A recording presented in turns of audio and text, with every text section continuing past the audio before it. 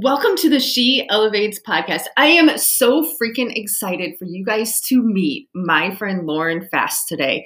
It was such an honor to have her on the show. When I left this conversation, I was just like, wow, holy smokes. All of the things that she talks about is just like unbelievable. And I had so many takeaways and she has so many mic drop quotes. She was so authentic and so vulnerable. I cannot wait for you guys to check this out. One of the big things that she really talks about is getting over limiting beliefs. And, what do you do when your rug of stability is yanked right from underneath you and the choices that you can make with the rug that is given to you? I cannot wait for you guys to listen to this. Buckle up. Let's go. Hey everyone, welcome to the She Elevates podcast. I am super excited today to have my dear friend Lauren Fast on the show. And just to give you a little background, we met I can't even remember how many years ago. It's probably been at least a decade ago. Now you're making me think. You were substituting in a class I was co-teaching in. That was our very first encounter. So that was way back when in my middle 2006.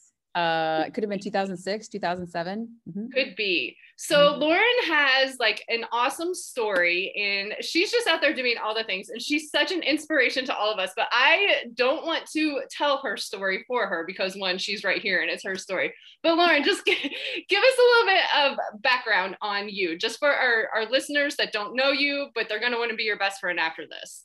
Oh, well, thank you for all of that. And you are so incredible for putting this together just for your audience and just everyone in general who is looking to make a connection so that you can feel a little less alone in just this isolation. And I think that that's the part that it becomes the most important and the most valuable about what it is that you're doing when you connect with your community.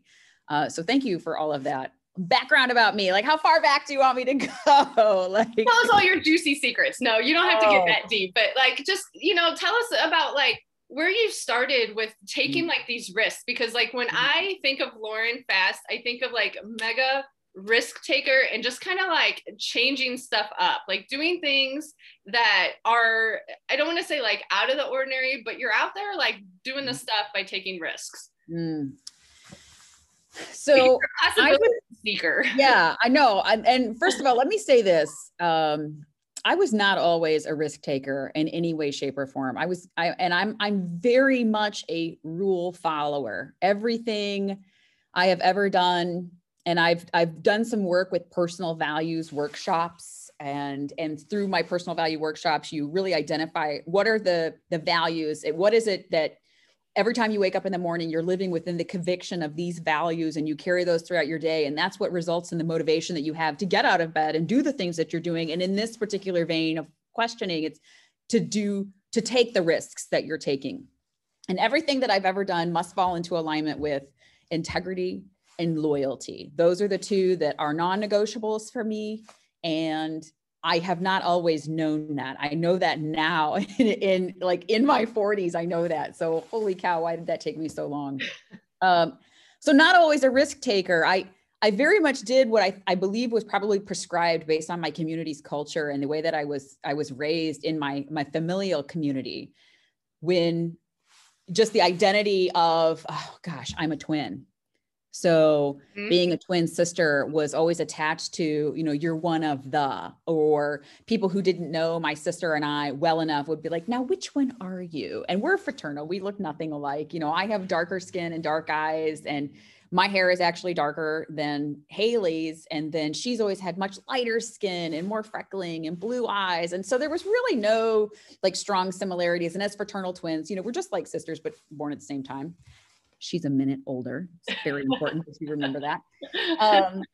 But so raised in this co-identity with someone else became a bit of a handicap for me. Let me say it this way. I allowed that to become a handicap for me for the majority of the first half of my life.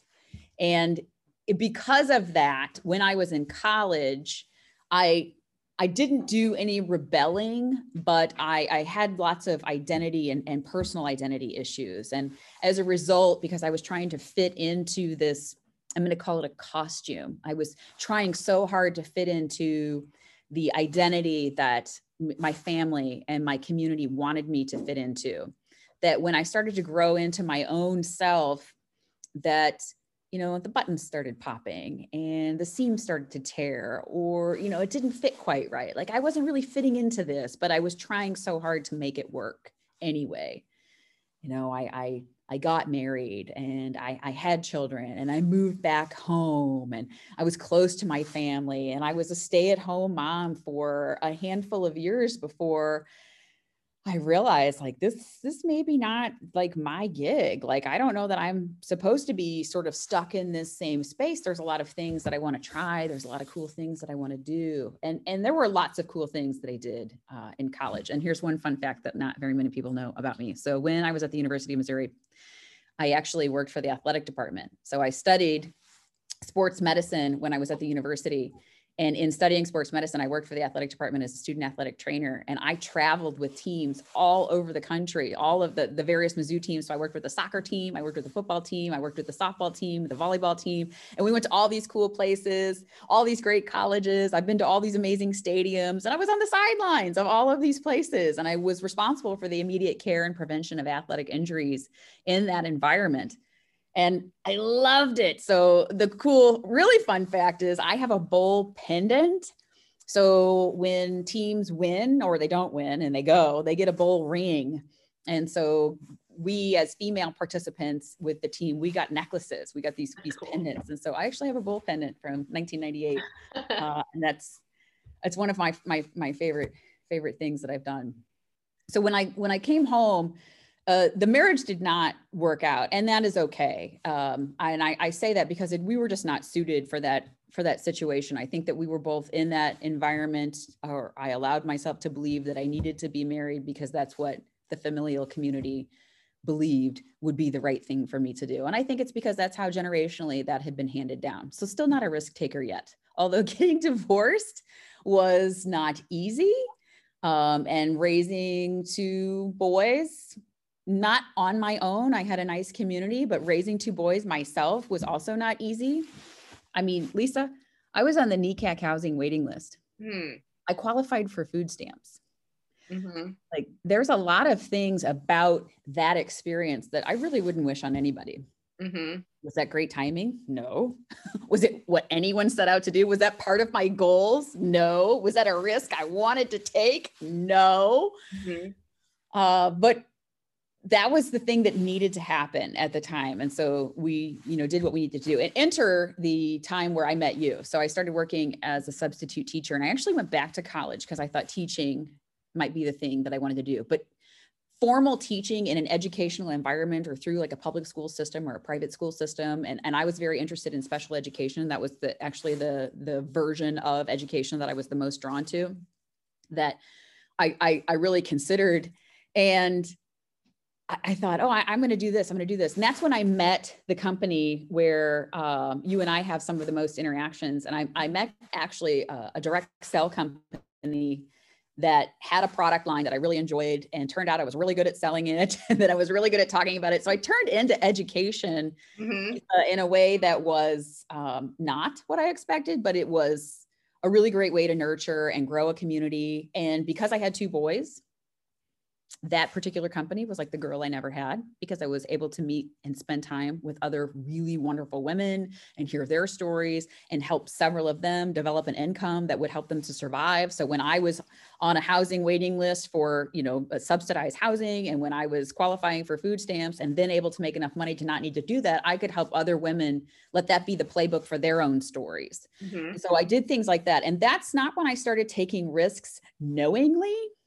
That's when I started to say, hey, I know that that's not so great. I know that sucks. What you're going through right now sucks. I know that because I've gone through it. So let me help you with this. Here's how I can help to facilitate your climb up this mountain, like someone else, and her name is Heather, helped me climb up my own mountain. Isn't it crazy how things happen, like we have like this path that we envision for ourselves, but like something, and I don't even like the term roadblock. I think of it more like as a speed bump or like a detour to get you where you need to go. Like you had this envision to teach, but your teaching looked different than how you envisioned it. But it has been absolutely amazing for you because of all of these relationships that you have built and established. And you've been able to like uplift so many women, and the impact is just like, you know? And I think that the reason why it was the teaching that I didn't envision is because that was the only teaching I knew. Mm-hmm. You know, when you're in a really traditional environment, when you teach, you're in a classroom, you're in front of students sitting in desks in rows, and this is what it looks like. And there's a board behind you and you have information and you deliver, and it's a sit and get, and that's it.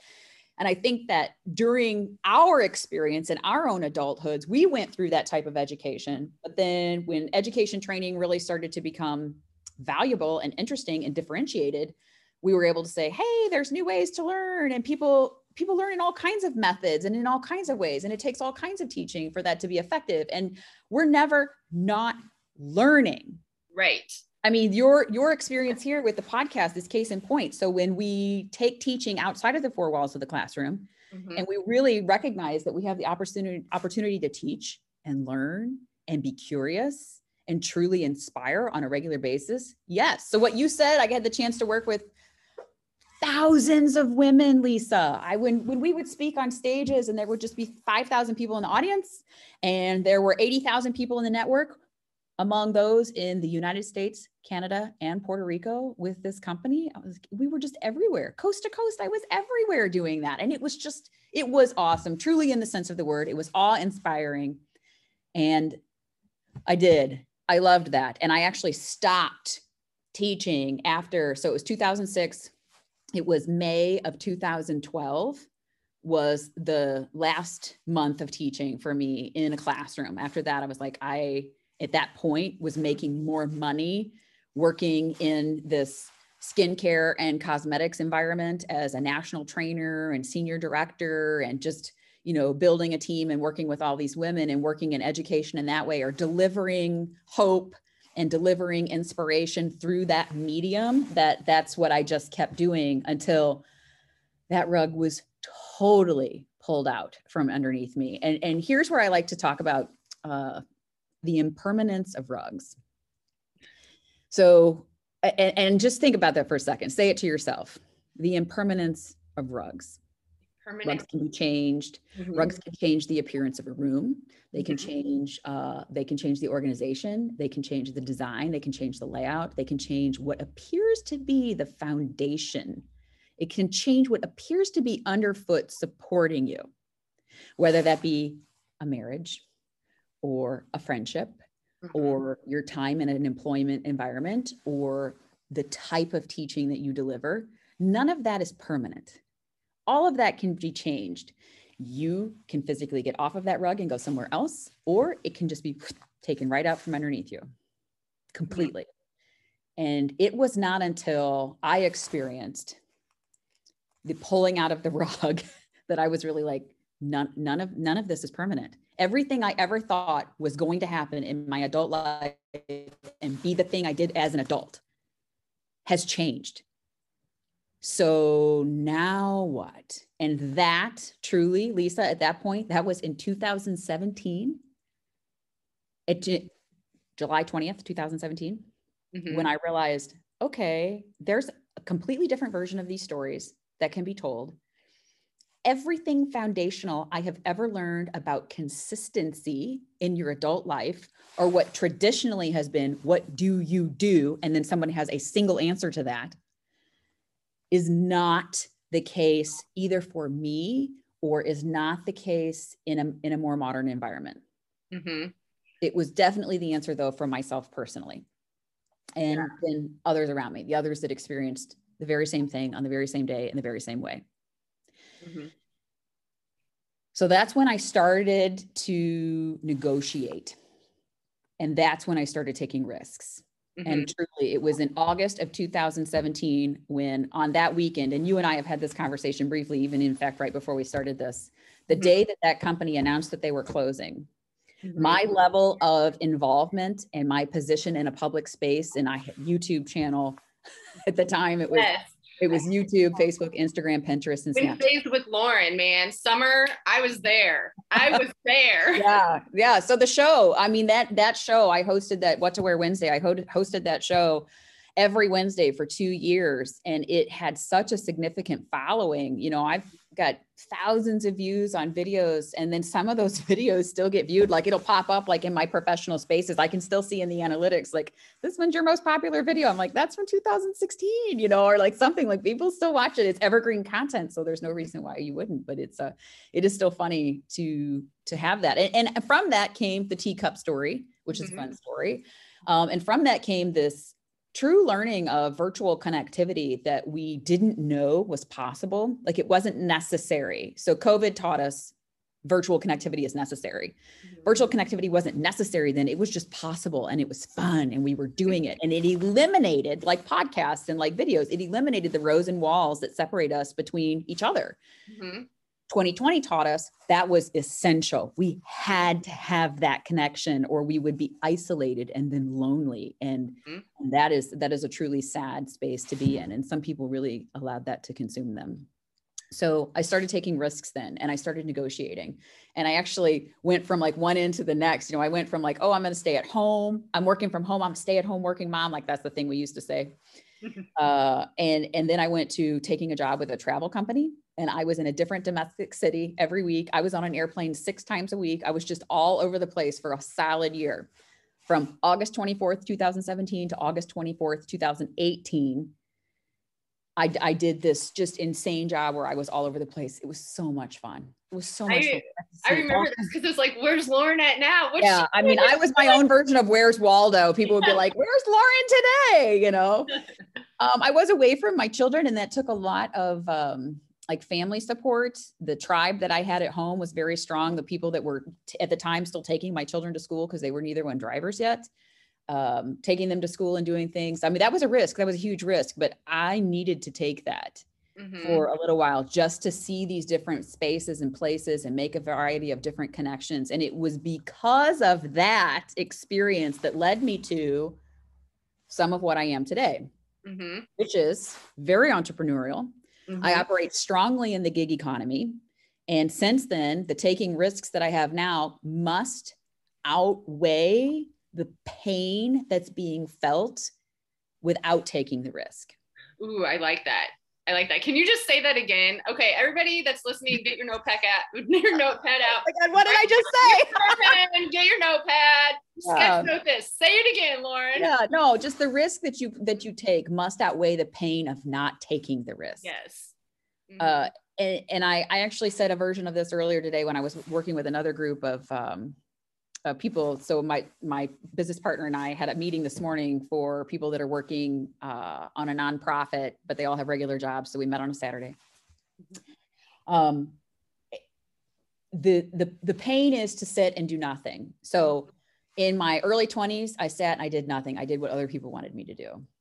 And then when I did things still that other people wanted to do, it was like sitting and doing nothing. And when you sit and you act on what you're called to do and what you're motivated to do, and in education, I feel like that's everywhere, that you're still here to teach or train people up in a certain way so that they can achieve their own personal goals and objectives.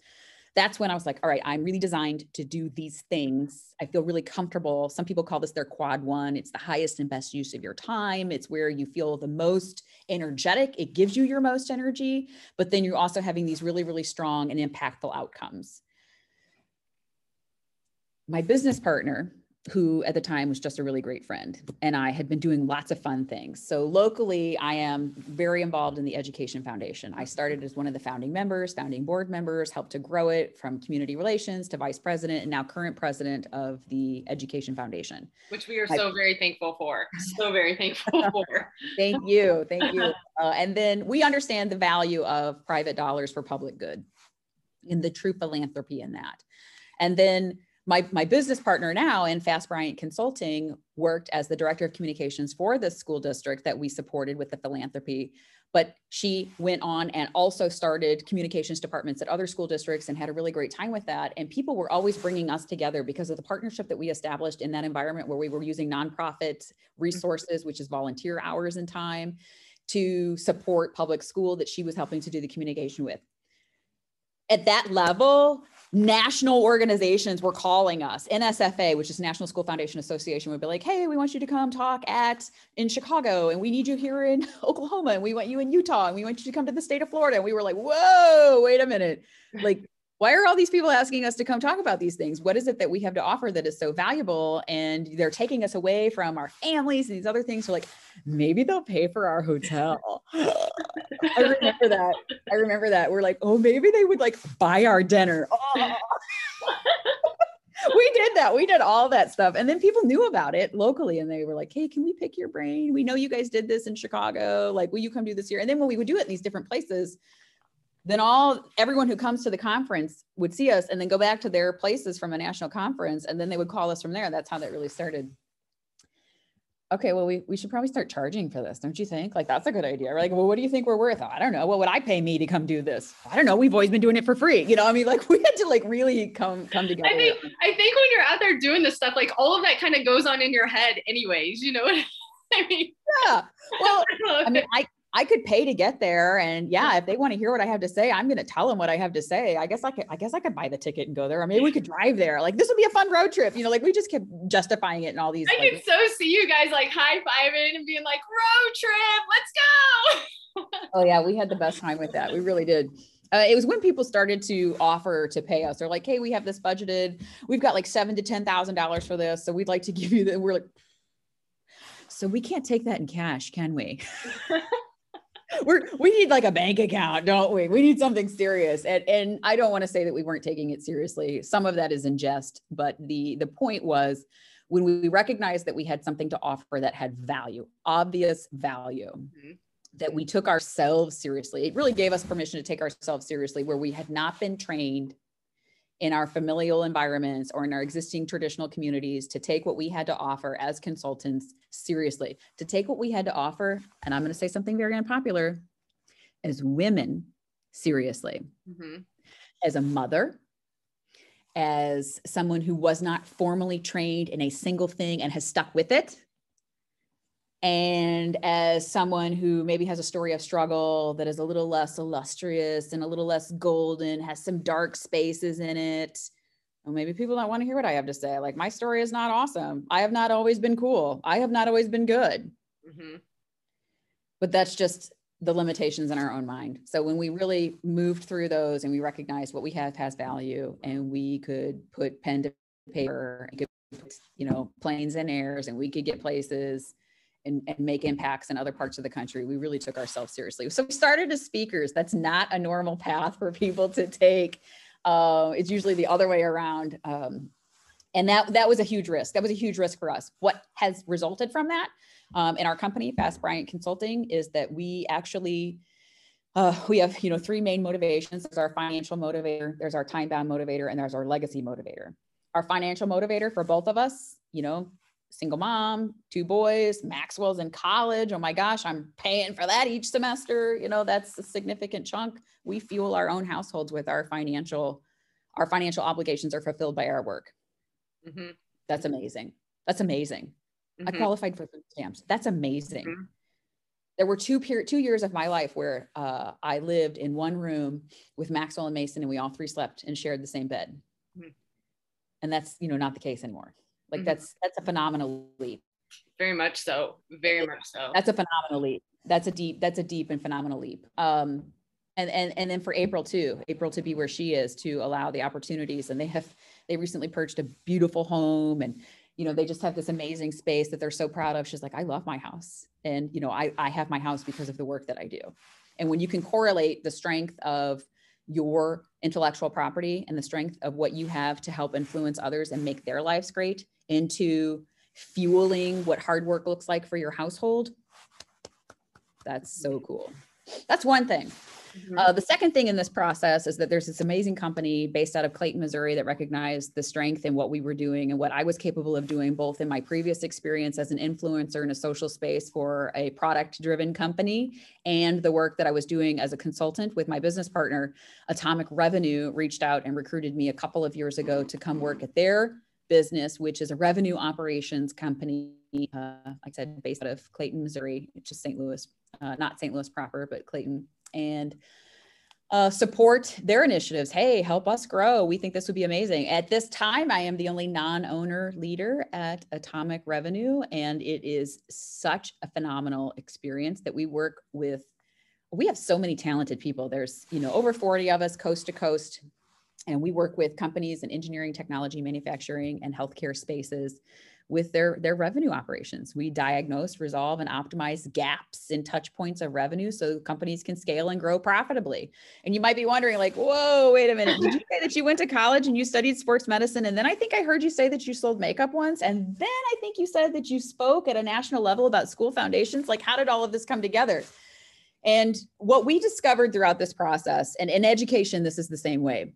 When you're delivering information, when you're disseminating information to a group of individuals in such a way that they understand what you're saying, you're training them or teaching them, you're marketing to them so that they have this new operational knowledge or working understanding of how to make things better. So this is about crafting human behavior or helping behavior be in such a way that there is improvement on the next. And all of this is progressive and buildable upon the next piece of knowledge.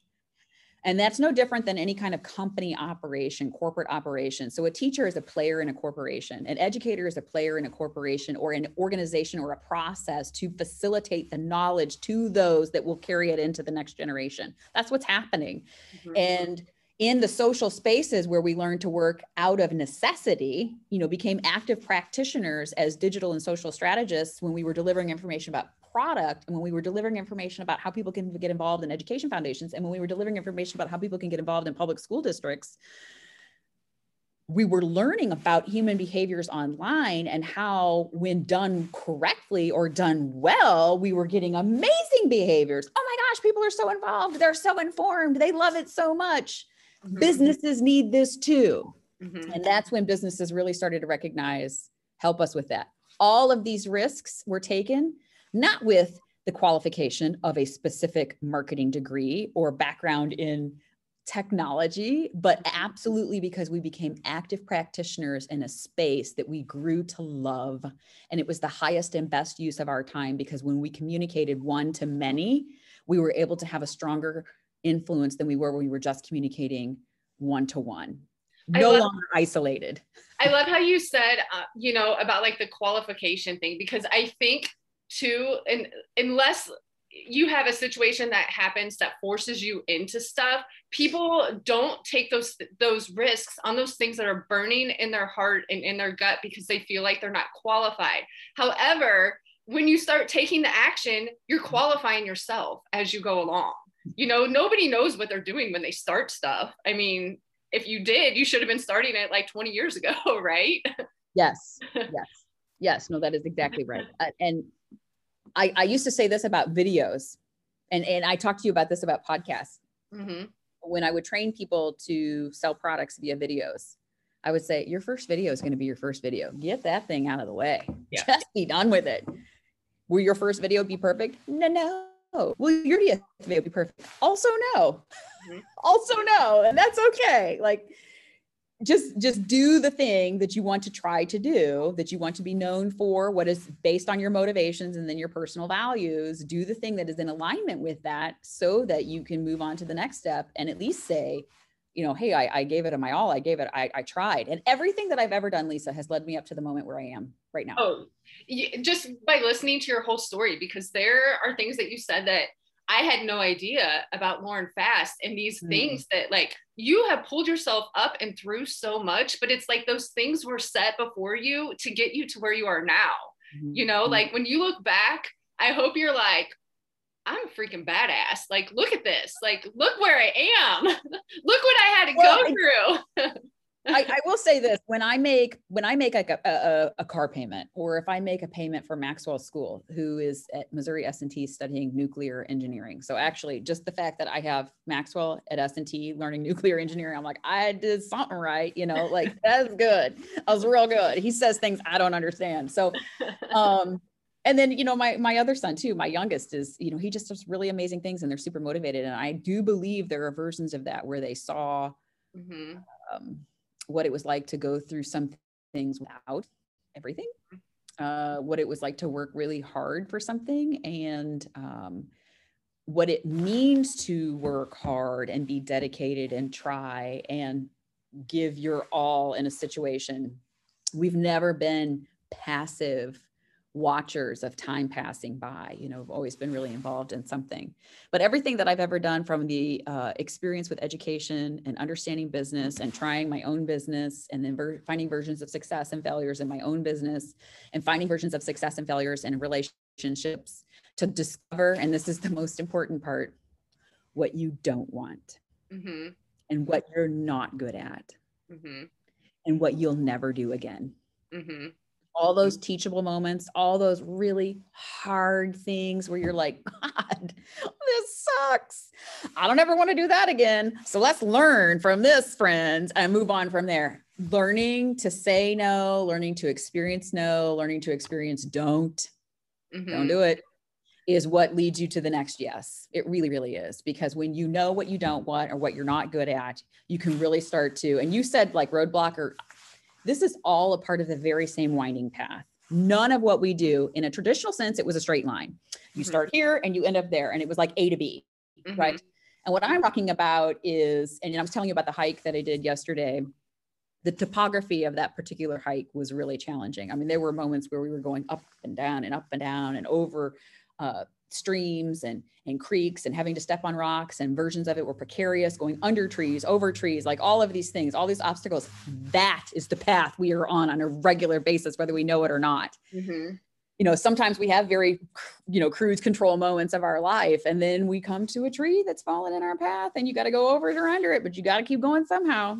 And it's all part of the same path. I think that the misnomer is that it's supposed to be simple, or that it's supposed to be easy, or that it's supposed to be straight, or that it's supposed to be without difficulty. Well, my life must not be great because it's so hard. No, your life is awesome because it's so hard. Like, there are people that passionately care, or you passionately care, so that you would have the expression of an emotion that is extreme, like love or not love. You know, like there's versions of that you passionately are able to convey in your relationships and your professional life. And then the goals that you have, is this a goal worth achieving? Well, it's kind of hard to get there. Well, then it might be worth achieving, but you're sure as heck going to find out on your way there. How do you keep your mindset so strong and healthy going through all of that? Because, you know, just like plugging into different communities, like that's a big thing that I hear. It's like they hit that tree fallen, and it's just like, they go down, and it makes it really hard to pull yourself back up once you get really far down. Like, how do you keep your mindset so strong and so optimistic? I will say that it is that now. I feel strong and I feel optimistic because I have gone through truly weak and vulnerable moments. And I have gone through just dark, pessimistic days, really dark days you didn't know that you'd come out of, right? Because I am aware that I have survived 100% of the challenges I've ever gone through. I know that it is not the challenge that made me stronger. It was how I choose to wake up, or how I woke up the next day from the challenge, and how I climbed out of that. That is the strength that is being exercised, or the positivity. So what is this? Rome wasn't built in a day. The elephant, one bite at a time, one step at a time. But the biggest thing for me, and this is the skill that I have as a result of this, I actually see and have seen a counselor. Sometimes I've called her life coach. Sometimes she's therapist. Sometimes, you know, she's whatever, the sounding board, same person for like 11 years. Sometimes once a month, sometimes once every other month, sometimes every other week. but have always had this touch point with an objective view, a third party view in my life. So I can say, all right, have I really screwed this up? Or let me celebrate this moment of joy with you. And she has this great snapshot of these stories that I've told and the way that it's being told from my perspective. Because Lisa, we are all the protagonists of our own story. Mm-hmm. I would not always say that I see things from a positive, strong, optimistic way until I'm in a great day. And I'm like, yeah, today's good. It's raining. It's, kind of yucky outside. It's a good day, right? Other days I'm like, it's raining. Mm-hmm. So I have a very Eeyore perspective of that, but I have access to this amazing resource in a professional that I have stayed in touch with. And one of the things that is something she's taught me is, first of all, never stop learning, but to stay connected. Mm-hmm. And the biggest example I have of this is when my son was in his accident in 2019. So September 25th, 2019, life changed because, we weren't sure he was going to make it. Mm-hmm. And community and friends and people came together and just kept me talking about it. And I kept talking about it and telling the story. And even to this day, it feels good to say all of that because we know what it is that we got through. Mm-hmm. And none of that would have been possible without the strength of the community and without the strength of the connection, relationships, the conversations, the support. Mm-hmm. How do I stay strong? How do I stay positive? You need more connection. You stay more connected. You involve yourself more, almost when you don't want to, because hurt people. Mm-hmm. And it's when you need your most love. It's when you need the most affection and empathy and support and listening. Mm-hmm. Not to listen to respond, but to listen to hear. You need that at the lowest points, and those recognizing that, knowing that about myself now versus before, which I didn't know it then, but I do now, has been a reason why I feel comfortable taking a risk because I have a supportive community or I have these supportive relationships, people that I can look at and say, all right, this is a terrible idea. I need you to, you have to tell me, right now. You have to tell me that right now. And if you want to tell me next week, that's fine too, but you have to tell me this is a terrible idea, but here's what I'm feeling and this is what I'm going to go for. And does this plan make sense? Yeah. Yeah. One thing that I absolutely love that you said, because I think it's so true. And I think this is something that we miss like a lot of is the power of choice. You said that I choose to wake up and view things like this. And it is like everything, our mindset and everything, and the things that we go out and do, it's all our choice. And that is just like it, when you really think about it, it's like, yeah, I have choice in everything that goes on in my mind, what I tell myself. If I feel that negativity, negative Nelly, or whoever you want to call her, I call her Anna sometimes popping in. I'm like, whoa, girl. Listen, Anna. Glad you made an appearance, but I know I'm on the right path now because you just popped in. So be gone, Good. Yeah. So it's what you just said that, and I want to empower everyone to understand that they do have the power of choice. I have experienced many decades of my life where I was like, oh, and then I had to fill in the blank. Mm-hmm. You can answer your own question here. I had to choose.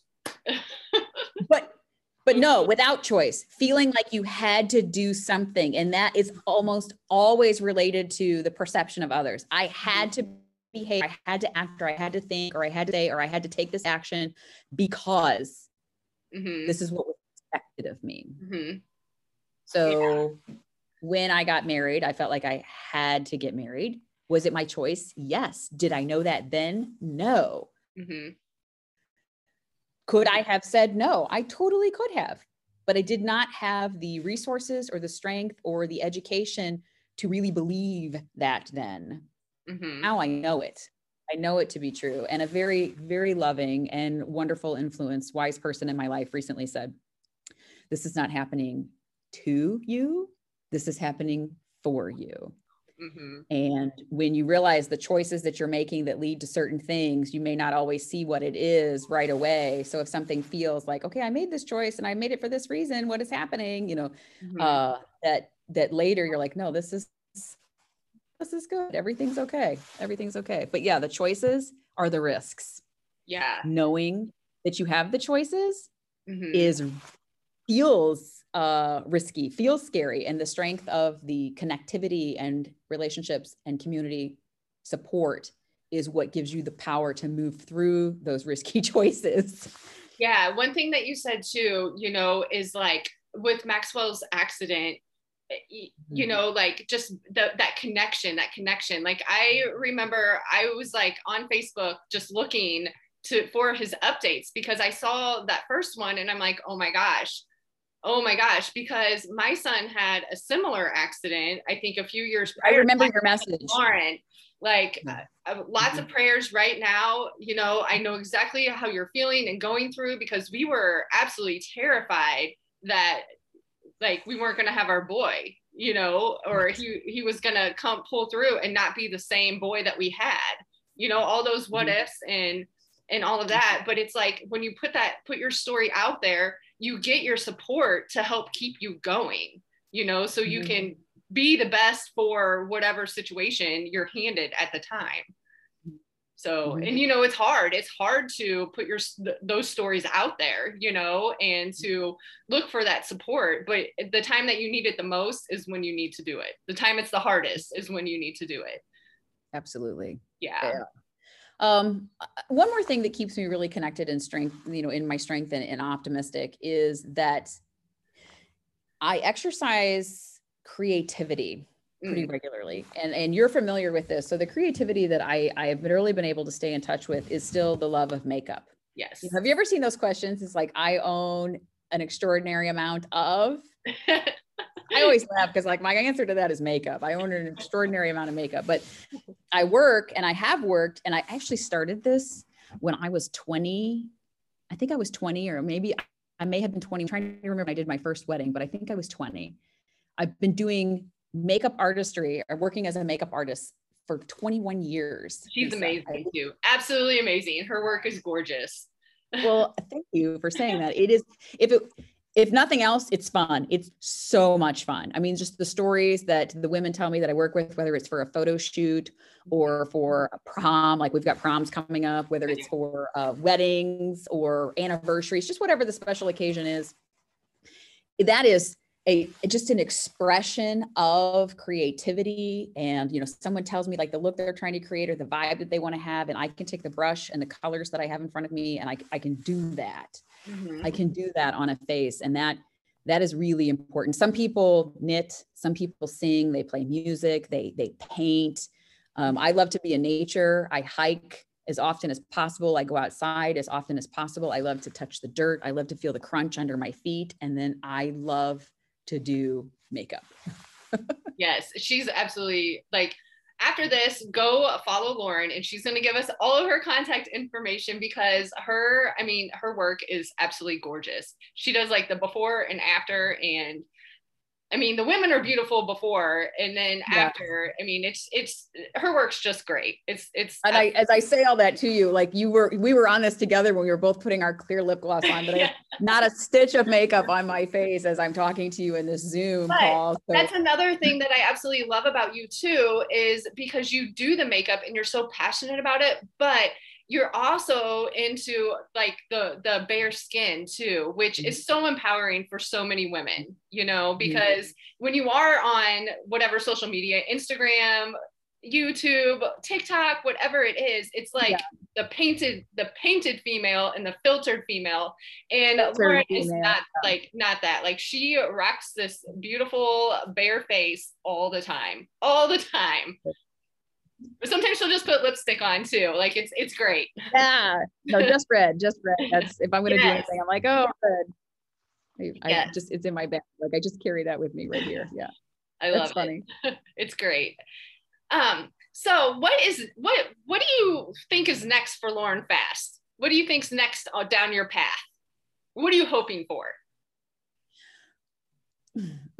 Thank you for saying it that way. Cause I develop personal brands and digital and social strategies based on people's goals and objectives. They're the three key motivators: the financial why, the legacy why, and the time-bound why. Mm-hmm. all the time. And it's like the plumber's house is never plumbed. Mm-hmm. I said to April recently, I was like, you know what? We ought to do that for ourselves someday. Like, we need to hire someone to do this for us, you know, because it's so hard to then turn around and like use the mirror and just be reflective and say, okay, self, what is it, you know? And I think for me, this is a legacy motivator. I said to her, financially, you know, we're doing the thing we wanted to do. You know, could we do more? We probably could, but it's not about that. We are doing what we're capable of doing so that we can also, with respect to finances and our time, we are financially meeting our obligations based on the amount of time that we want to spend with our families, because those are directly correlated. You know, if we wanted to just be like, you know, head down all the time, we could probably do more from a professional and personal capacity standpoint. But because other things are also the most important part, we have this really strong version of segmenting our day into thirds. So you take your 24-hour day and you separate it into 888, you know, so that you can effectively spend time and sleep and rest and work and have that great balance. I absolutely love that strategy. I'm sorry to interrupt you, but I have not heard of that strategy of separating your day like that. So we might have to do a whole nother like workshop on this on that. Yeah. And the 8 can be when you need it to be. I do want to say that because I know when I'm best, like from my delivery standpoint, I'm really, really good. Like 9 to about 2, 9 to 1, 9 to noon, depending on what I'm doing. Really good. And then I need a break. I mean, siesta is a real thing. Like Lauren needs a break.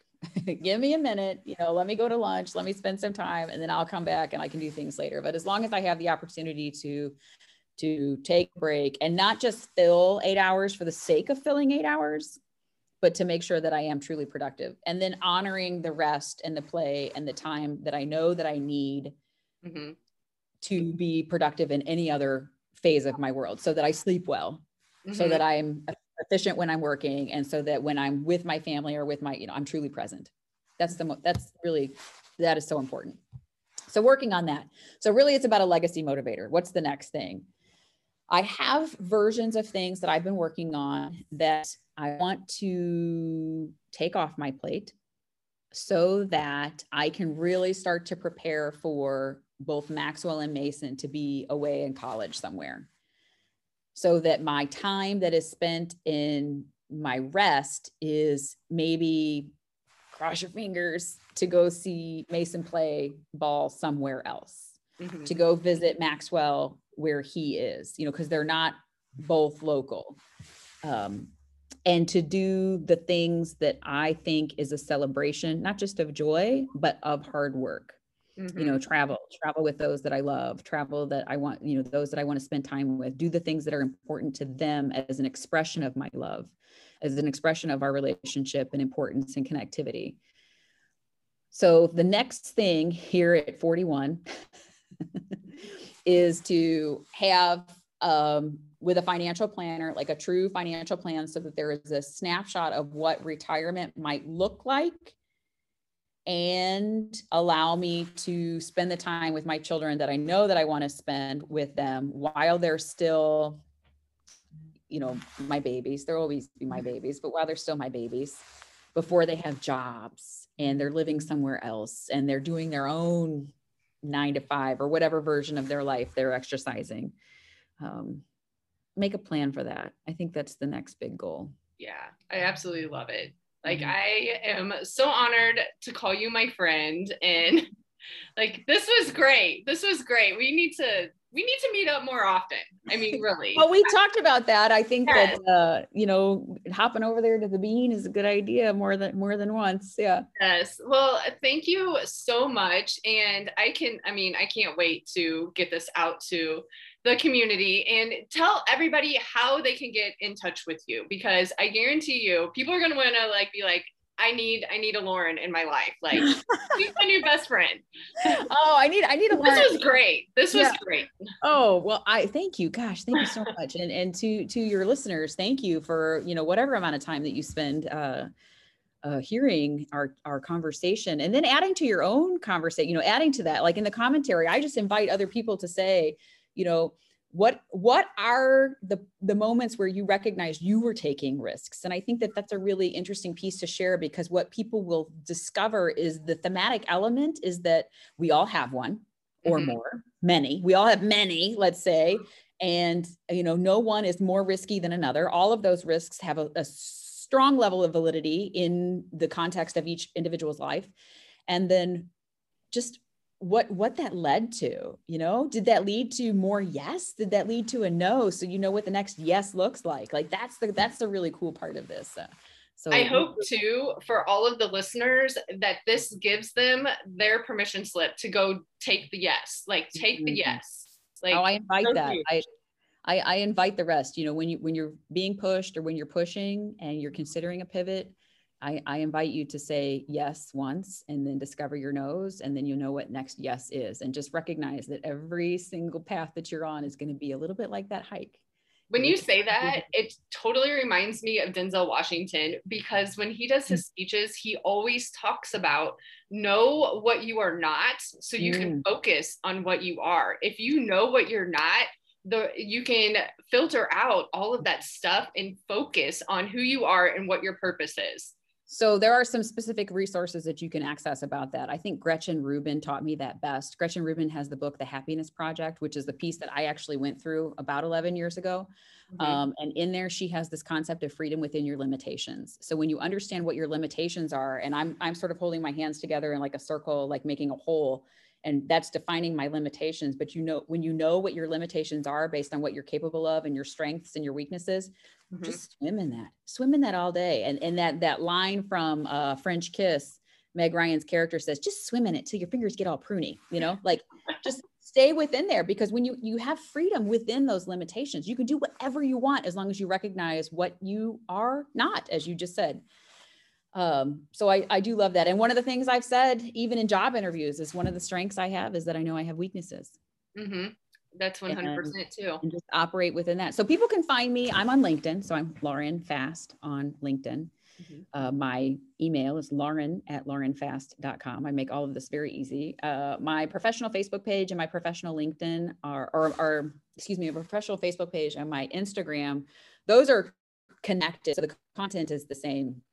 Those both started as image-based platforms, and they have stayed image-based platforms. So when you were talking earlier, like, go see her work and go see her before and afters, all of that lives on my Instagram, which is @TheLaurenFast, or my Facebook, which is @TheLaurenFast, all the same. And you'll find things about, my own makeup, my own style, my own business information, all the before and afters, all the beauties I've ever had the opportunity to work with, all the canvases that I painted your faces, no literal canvases. All of that is on that Instagram and then Facebook, and have conversations with people about lots of things in all those other places. April and I's website is fastbryantconsulting.com. And then Atomic Revenue. I also have some really fun blogs and information on atomicrevenue.com. So all of the work and the places I work in are all in the gig economy, and my streams of revenue are all linked to various professional platforms, and very easy to find in the social space. And all of her information will be linked in the show notes. So you will just have to click and it'll take you right to all of the awesome stuff. So they're going to see and if this isn't a video, or if somebody's listening to this, like, what does she look like? And I have really short hair. I actually go to a barber, and it's so important. I love those pictures too. I love it. Yeah, I take pictures when I go to the barber, and I show people my barber shop and my barber. There's actually a Diet Coke commercial. So if you look this up, Diet Coke, it's from 2006, and you'll have to look this up, Lisa, too. A Diet Coke commercial from 2006, where this lady was walking down the street and she's drinking a Diet Coke, and it's this fun music. And I can't remember the name of the song, but it's a common song you'll hear, and you're like, oh, I know that. And she goes into a barbershop and she sits down in the chair and she points, and all the guys in the barbershop are like, okay. And they cut off all her hair and they give her, essentially a man's haircut. And she walks out confident and striding, and she looks good. And I'm like, oh, that's what I want. And that's how that started, was awesome. Literally a Diet Coke commercial from 2006. And after that, it became a thing. And people were like, oh, you mean the woman with the short hair? Or Lisa, if I wear my red lips, The woman with the red lipstick. Yeah, absolutely. It's become, obviously part of the brand. And Yes. I just, it takes me as long to get ready in the morning as it does the boys. So that was another, another reason to do it. So yeah.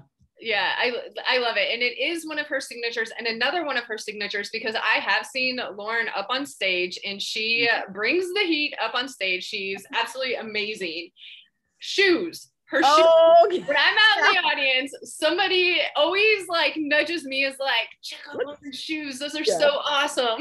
Like, yes. Oh, that is so funny that you say that. I was actually in Texas one time on a stage, and from the audience, people were like, "Your shoes! Where'd you get them?" Like they're yelling at me about my shoes. So I actually stopped my presentation, and I like stepped my foot forward. And the cameraman, like there was one way on the audience, and there were two sides, and it was the kind of thing where I had 3 screens behind me. And they zoom every screen, like this whole massive conference center was just like on my shoes at the time. So funny. That's awesome. It was so That's fun. awesome. Yeah, it was a cool thing. They're like, those are the best. Yeah. So yeah, fun shoes, definitely. But definitely connect with us on social media. We would love to chat with you. DMs if you're not comfortable like doing a share out on a story or anything like that, but definitely connect with us. And Lauren, we are so grateful for everything that you do within our hometown community and, just for uplifting women and just people in general. So thank you so much for that. Oh, you're welcome. Thank you. This is a beautiful thing you've done here. I am super proud of you. You don't need me to be proud of you, but you've got it. You've got it. It's so fun. It's so fun. So, but thank you so much. You are welcome.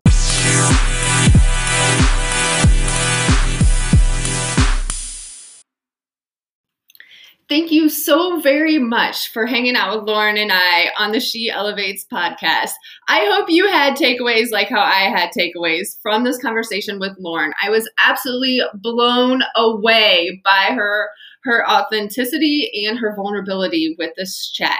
Please feel free to connect with us. All of our information is linked in the show notes.